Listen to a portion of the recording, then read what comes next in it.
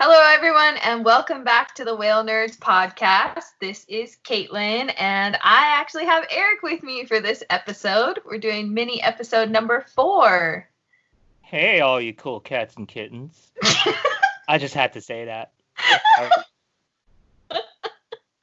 Eric's been in isolation too long. He watched all of Tiger King. The bad thing about me is, okay, I did it before it was cool, because okay, Tiger's cool, you hipster binge watcher. Yeah, so I literally sat there till 3 a.m. and watched. No, you watched them all back to back? I watched them all back to back, because I was like, this craziness is cool. And what's crazy is, I'm older. I've been involved with animals, wildlife for a while, and then, there's 2 people on the show. It's like, I know these people, so, or know of them, so.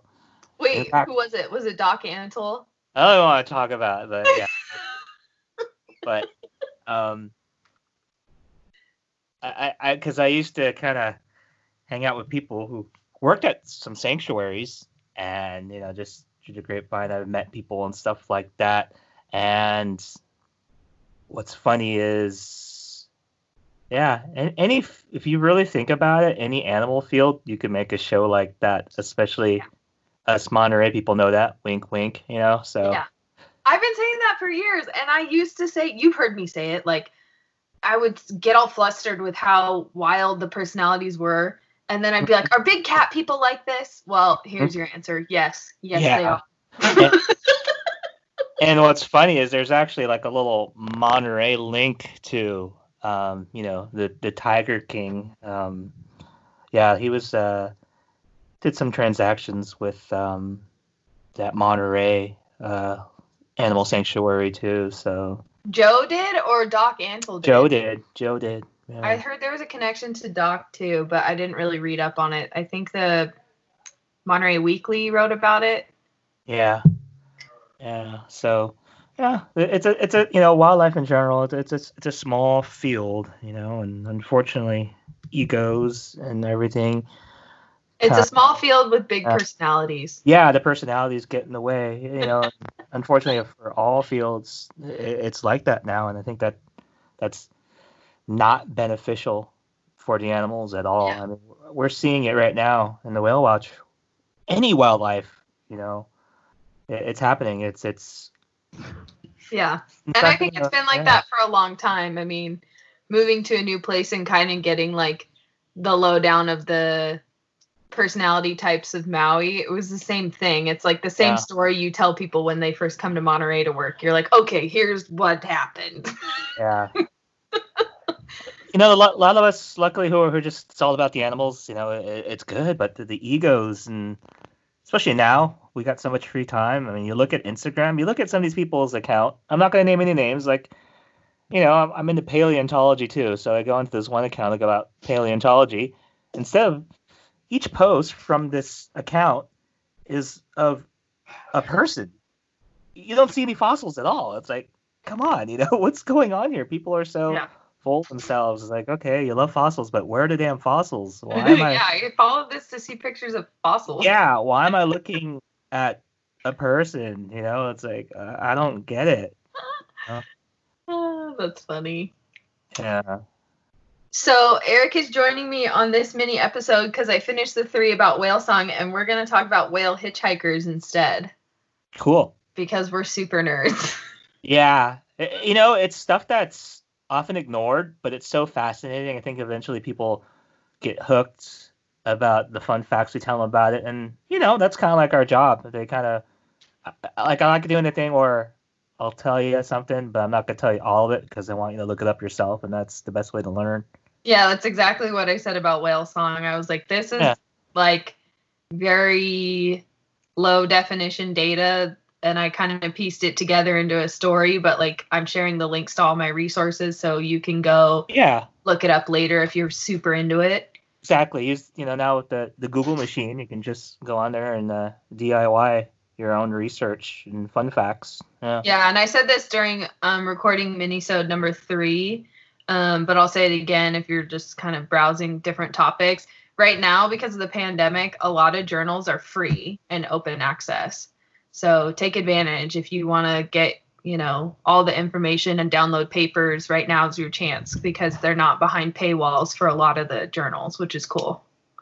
And for those of you on Marmam, sometimes even if they do put those paywalls up, as I said earlier, a lot of us aren't in here for bucks and glory. You can just simply email the author of the paper, and they'd be happy to email it to you free of charge instead of starting an account on a journal or something like that. So always look for that. Yep, that's true, and that's pretty true across most fields in science. That a lot of times you can just email the lead author and they're allowed to send you a copy. Yeah, pretty cool.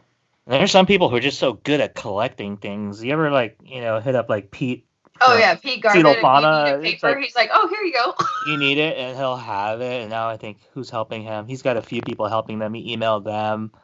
They'll have it. There's a few people I can name out there who, I'm like, what are you doing? You must have the biggest hard drive in the world. You're just like, they have it. Yeah. Yeah. So there's definitely resources. If you're looking for something in particular, you can ask us and we can direct you to the right person also if you don't know any of those people. So, yeah. So Eric, it kind of got me thinking about this topic when he posted, was it on your PCH project account about gray whale barnacles? And then you said I think it was still my non-educational account, my pretty picture one, my own. Yeah. Yeah. And he said there's a whole bunch of different species of barnacles, and you said 30 plus, and I was like, what? Yeah. We have to look into this. Yeah. Well, actually, it's whale lice you're referring to that has about 31 species. Genus wise, I want to say we have about 2 major ones, right? Am I correct? I actually looked it up. So in this 1987 key, dichotomous key and guide to the whale lice species, there's 1, 2, 3, 4, 5 genus. Wow, okay. That we consider whale lice. Mm-hmm. Okay. Yep. They're all let's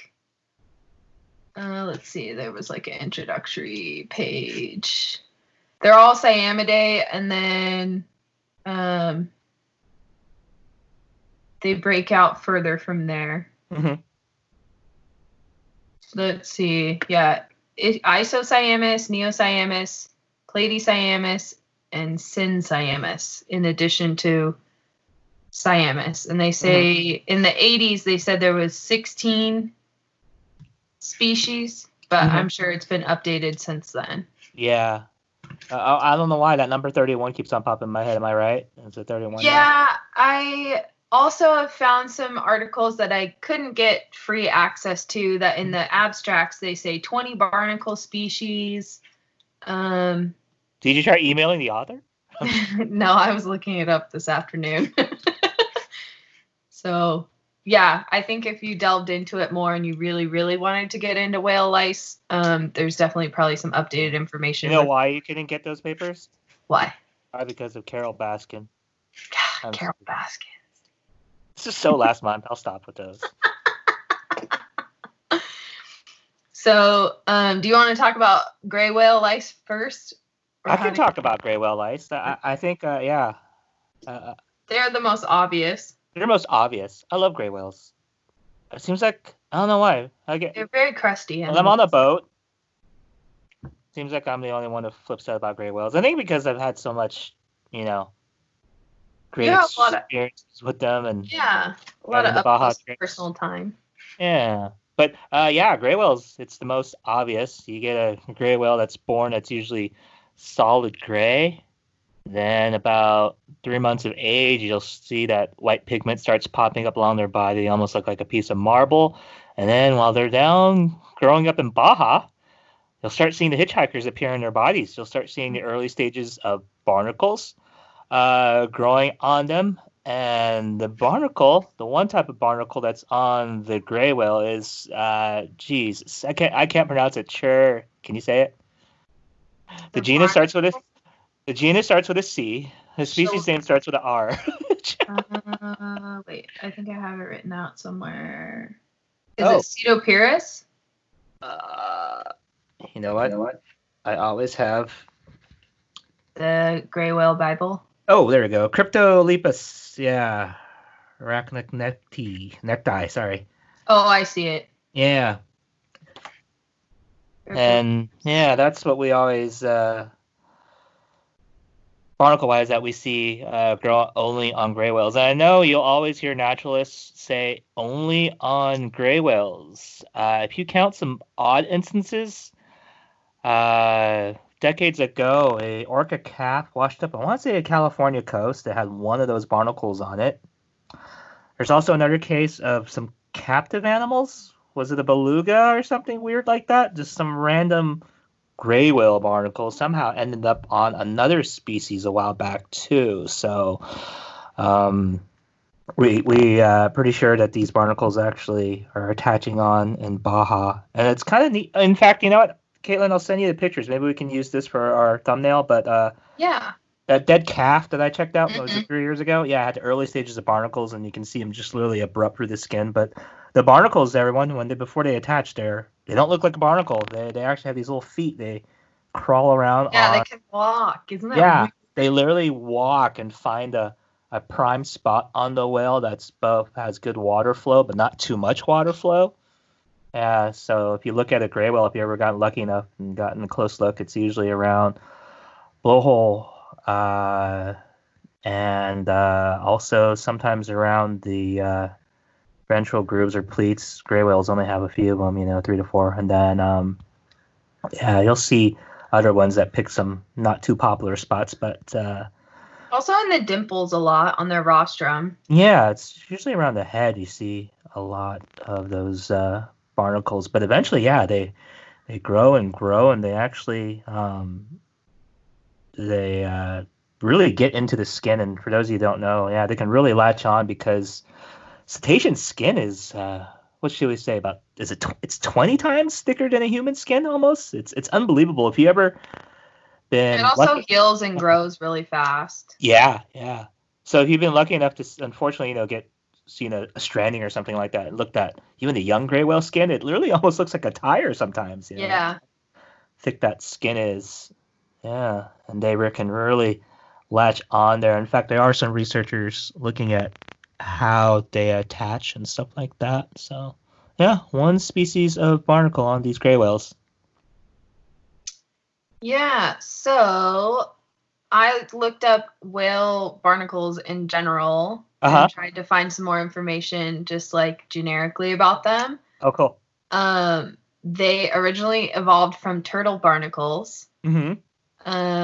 And then they had to go through a different evolutionary path to be able to settle on the skin of whales because it's different than the carapace of a turtle. Yeah. But they have been around for at least 3.5 million years as whale barnacles, which is pretty wild. Yeah.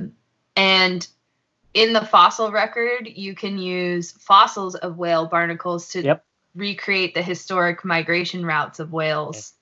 Did you find that paper? That was pretty recent. I found this one is older. It's from 2006 from New Zealand Journal of Geology and Geophysics, but there were, I think, some other newer papers. There might be some later ones that are probably about a year or two old. I'm pretty sure since it's semi-paleo related, I probably kept it. But yeah, that's fairly new that we've been detecting migration routes through fossil records. Yeah, and this paper was cool because it had a map graphic showing all the routes that they were looking at, which most of them are still the same humpback routes in use today. Yeah, it's pretty neat. And then they also had a table that showed how many specimens they had. So in Ecuador, they had 70 barnacle shells that they found, but some places they found one shell.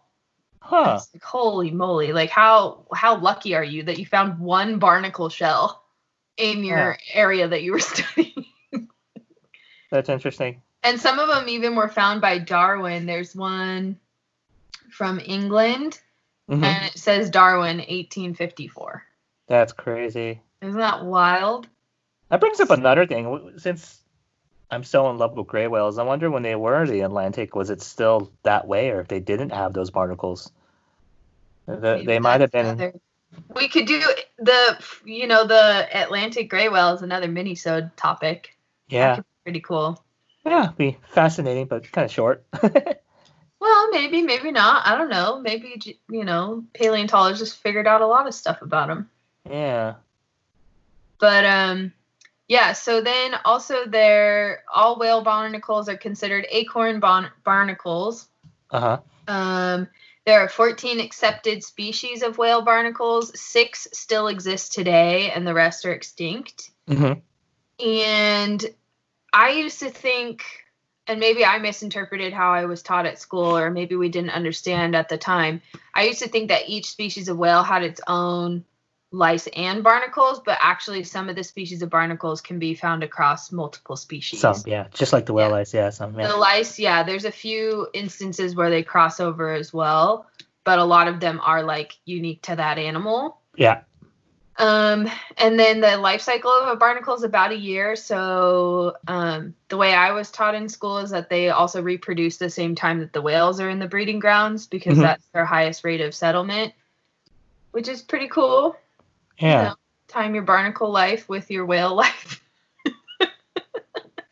And for people that have no idea what we're talking about, if you were to describe the relationship between a lice between a barnacle and a whale, it's commensalism. So the barnacle gets all the benefit, but it doesn't help or harm the whale.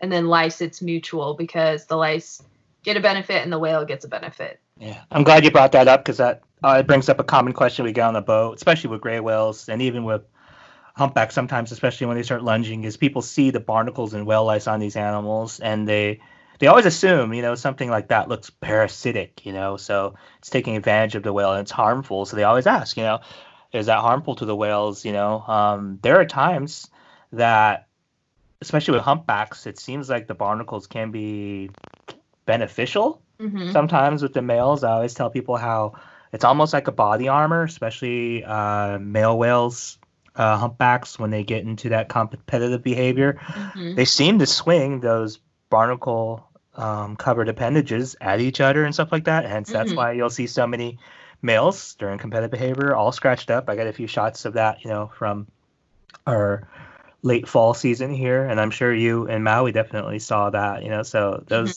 those hard-shelled items literally become brass knuckles or body armor for these animals. Totally. And I don't know. I mean, I don't see it explored very heavily, but gray whales are bottom feeders, so they're scraping on the seafloor a lot. Yeah. And they do shed off the barnacles on that side of their face, and I don't know if the barnacles just like that access to nutrients and that's why they settle there, or if the whale also is getting a benefit of protection for its skin or what. Yeah. It's hard to say with gray whales. I haven't heard anything about that. I know with the humpbacks, we always come up with the theory that, could actually be kind of beneficial for them to have the hard barnacles as protection and almost like a weapon. But gray whales, yeah, haven't heard anything about that yet. But yeah, I don't know. It's just an idea. But yeah, and their skin. They definitely will rub them off on that side of the face when they're feeding. Yeah, I haven't heard much about gray whales rubbing. I do know. We know about orcas on rub beaches, but they usually don't have any barnacles on them. I know bowheads up north have actually over on the northeast part of Canada will actually go rub up on some of these large boulders they've found. So. Oh yeah, because you can. There's a place for bowhead whales on the Russia side too that they do that, and people snorkel with them. Oh geez. Yeah, Jim Scarf was telling me about that. Oh yeah, he sent me that article. I forgot. Yeah, he's saying that was something that I would probably do. Me too, but that's just wild, snorkeling with bowhead whales in Russia. What a weird combo.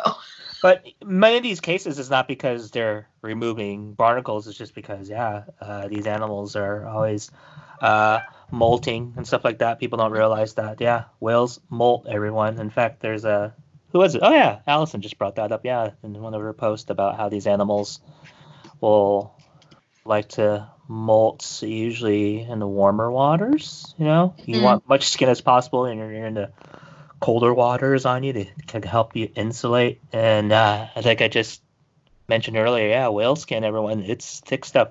I think at least 20 times thicker than humans. Have you heard this fact, Caitlin, that supposedly with small cetaceans, like bottlenose, like it's almost like what, in 2 hours they get like a complete molt? Is that true? You heard? I forgot where I heard that. I wish I could verify it. I heard something like that because it does grow really fast. Yeah. And it's also like, especially for odontocetes and small cetaceans, like something about the way the water flows across it and the physical structure of it like makes them more hydrodynamic. It's probably literally getting flung off as they swim more. Well, I don't know. It like something about how it eddies the water around their body. It like makes them even more efficient in water. It's like really crazy. So, yeah. And then there's these barnacles that people will ask about on dolphins that they'll see them hanging off their tails. And that's the Xenobalanus. Yeah.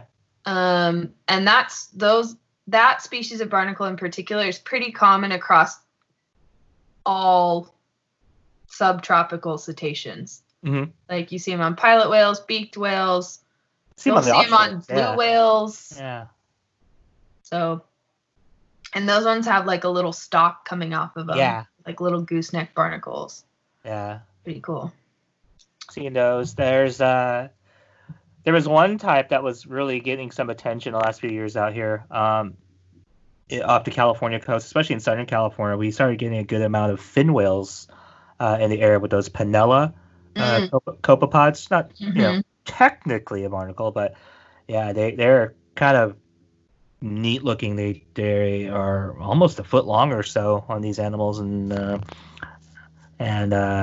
when they're ready to breed or to reproduce, they turn bright red. So from a distance. And it looks so weird. That photo, yeah. People are like, oh no, is that a cut? And then you gotta tell them, oh, look closely, and they're like, oh, it's not. It's actually a copepod.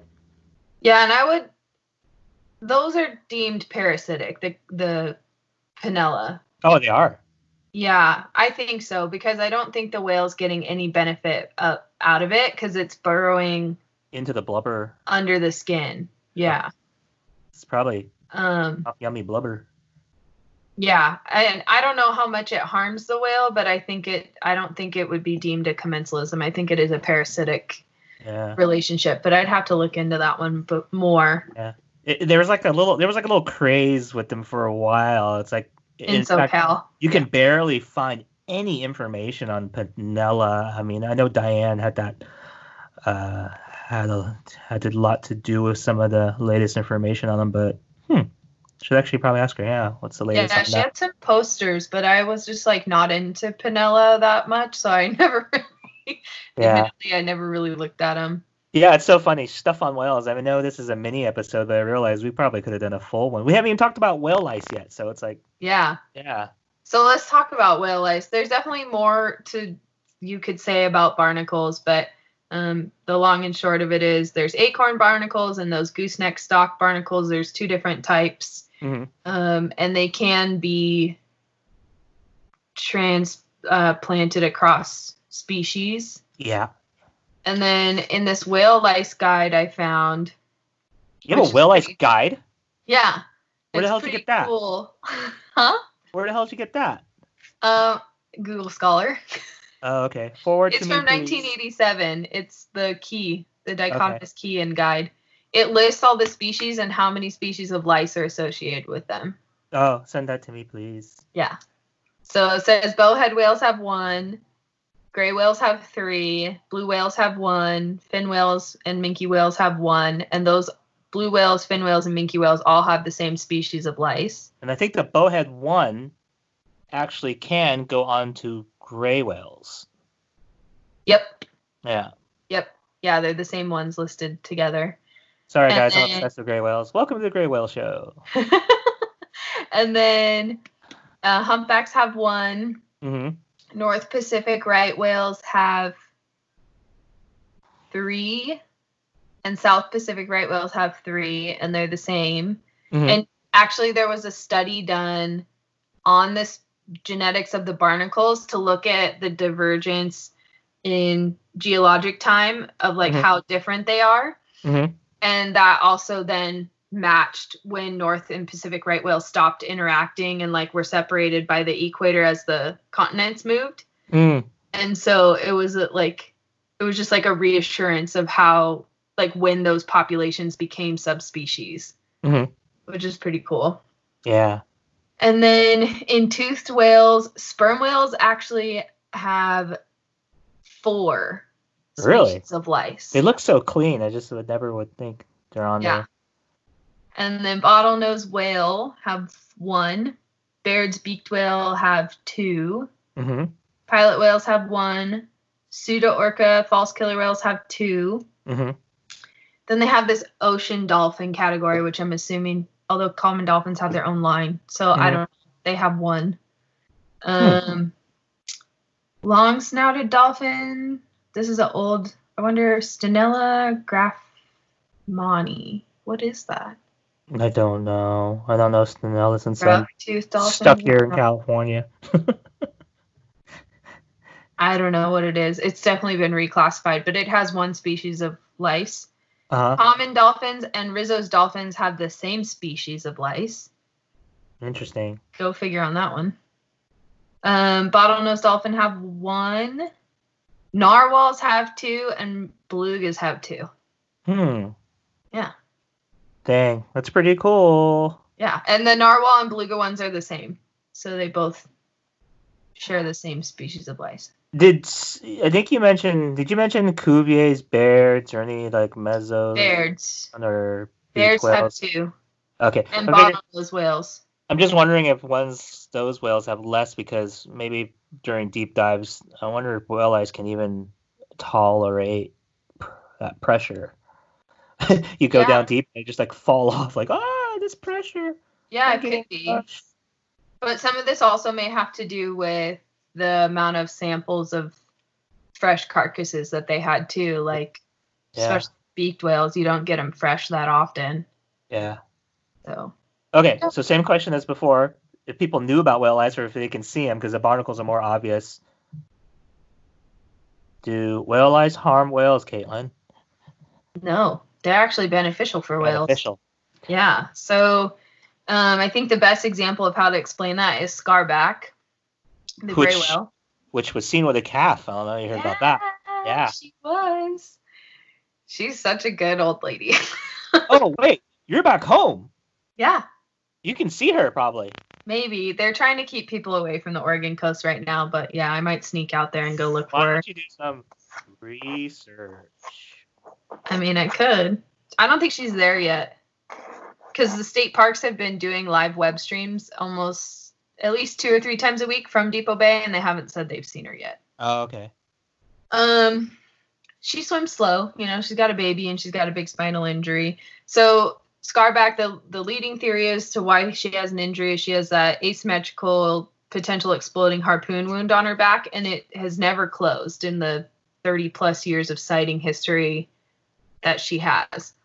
And the whale, often the wound looks pink, and it's actually because the whale lice are in there eating the dead skin.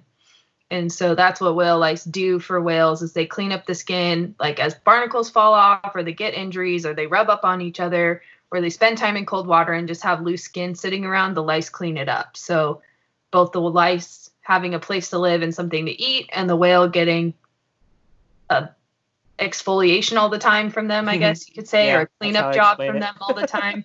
It benefits both of them. Yeah. Now, you said cleanup job. There's even, we often see whale lice on animals with injuries. There's some thought that could even literally be cleaning up, dead tissue. Almost like that gross thing that some surgeons have been doing, or doctors have been doing, using literally maggots to eat away necrotic tissue in humans and stuff like that.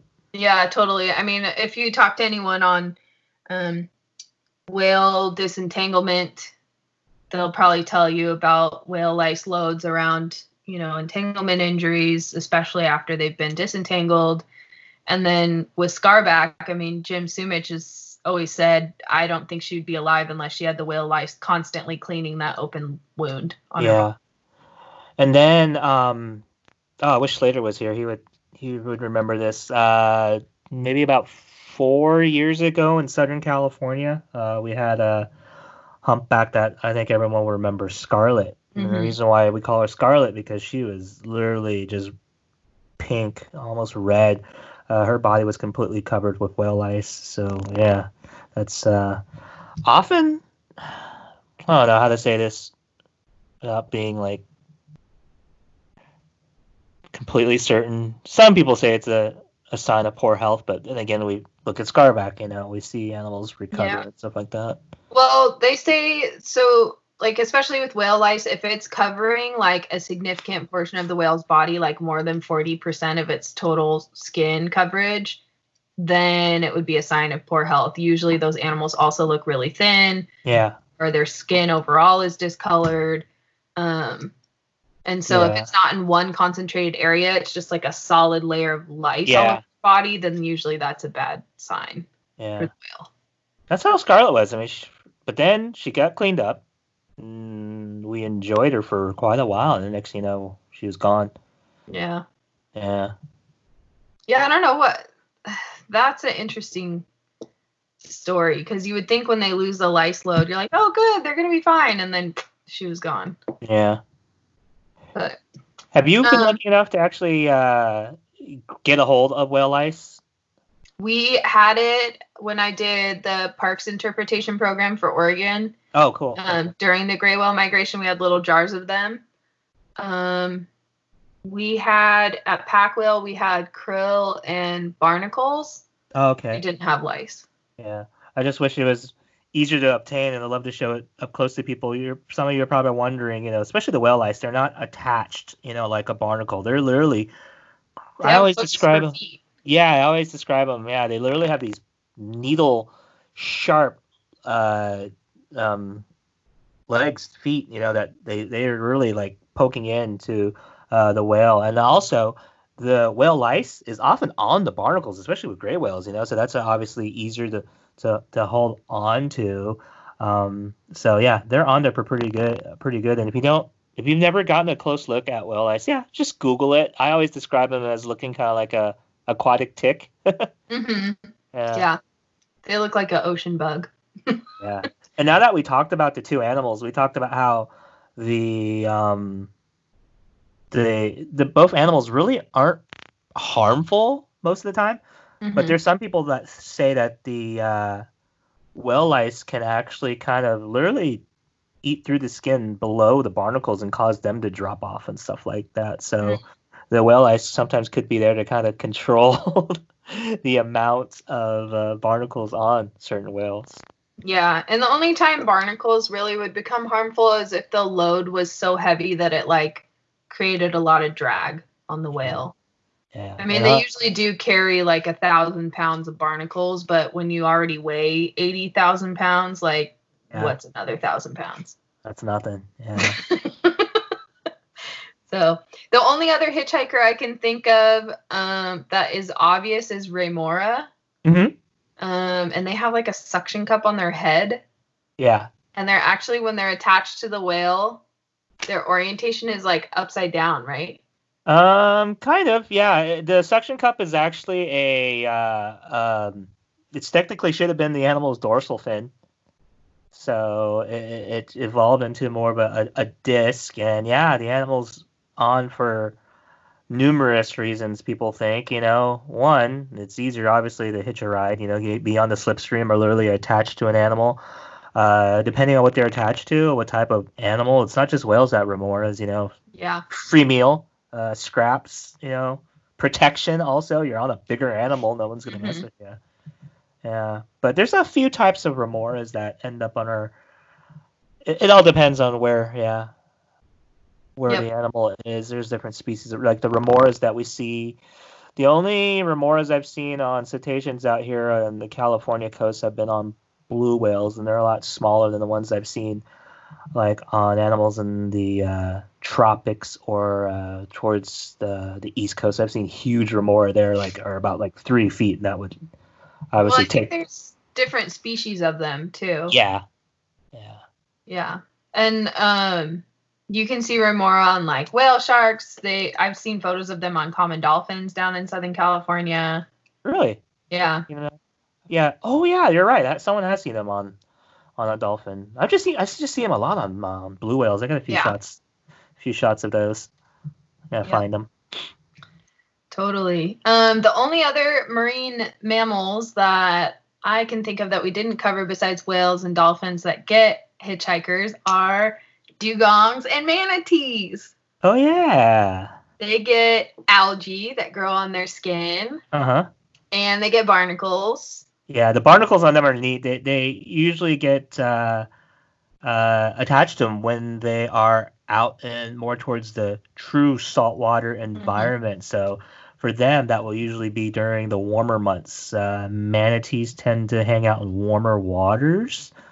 They like warmer waters. So during the summer, that's usually going to be towards the coastline where their food's really abundant. Also, they only eat certain types of vegetation and algae, so they'll eat that. And then as it cools down, they gotta look for warm water, and that's usually going to be more towards freshwater or brackish environments. So they'll go into these warm springs all over Florida and the southeast, and the barnacles can't survive in that, so they fall off. So if you look hard enough in some of those springs, you can actually find the barnacles that have fallen off these manatees, and you'll still see a layer of skin. They're just like some cetaceans out there that drop skin, so the skin's easily falling off with the barnacle. I have a picture of that too somewhere. Yeah, and I remember when we went to swim with the manatees, the guide said it's kind of a proxy to estimate how long the manatee's been out at sea and how long it's been in the spring if it has barnacles on it. Yeah. So yeah, if it just got there, it probably still has some left. If it just got into that freshwater spring area or brackish water, you'll see some on there. I don't think I've seen any with them still attached. I've seen photos, but I didn't see it when we were swimming with them. So, but I did see like little scars. Yeah, you can see them. They got a lot of scars on them. Yep. So I think that's kind of the basics of all the hitchhikers. Yeah. That was whales fun. carry their own ecosystem on their skin, which is pretty cool. I always describe them as a floating planet, especially gray whales. There's so much on there. Definitely gray whales. They're, I think, the heaviest loaded. Yeah. So, and then like right whales, you'll see these other calcified structures on their face. Yeah. Those are callosities that like they produced. They do have barnacles and lice, but they also produce their own like calcified parts of their skin. Yeah. And that's a great spot for whale lice to actually cling on. You get a close look at those areas, you'll see them. And those areas, it's funny. Someone explained it really, really well, easily to me. If you look at where they're located, it's kind of like where our facial hair would be if you really look at them. It's kind of neat. If anyone ever says no, they're not mammals, like no, really, look at the little details. You'll get a lot of evidence and clues that yes, they are mammals, dummy. Yes. All right. Well, I think that pretty much wraps it up for cetacean and Sirenian hitchhikers. So we'll come up with some other fun topics for everybody to stay engaged with. And if you guys have topic suggestions, let us know. We'd love to hear from you guys about what you want to hear about while you're stuck in quarantine. And we did get a new Patreon follower, Jessica. So thank you for your support in that, especially right now. Yeah, thanks, Jessica. And you can direct message us on Instagram, Facebook. We'll post our resources on Facebook. You can email us, whalenerds@gmail.com. And I also would encourage you to like rate the podcast somewhere, wherever you listen to it. Like if you think we're doing a good job, give us 5 stars. If we're not, leave us a comment with your rating and tell us why. And it also helps us find new listeners if we're getting ratings on the different platforms, because then we know where to like look for people. So yeah, thank you so much and stay safe and healthy out there. All right. Thanks, everyone.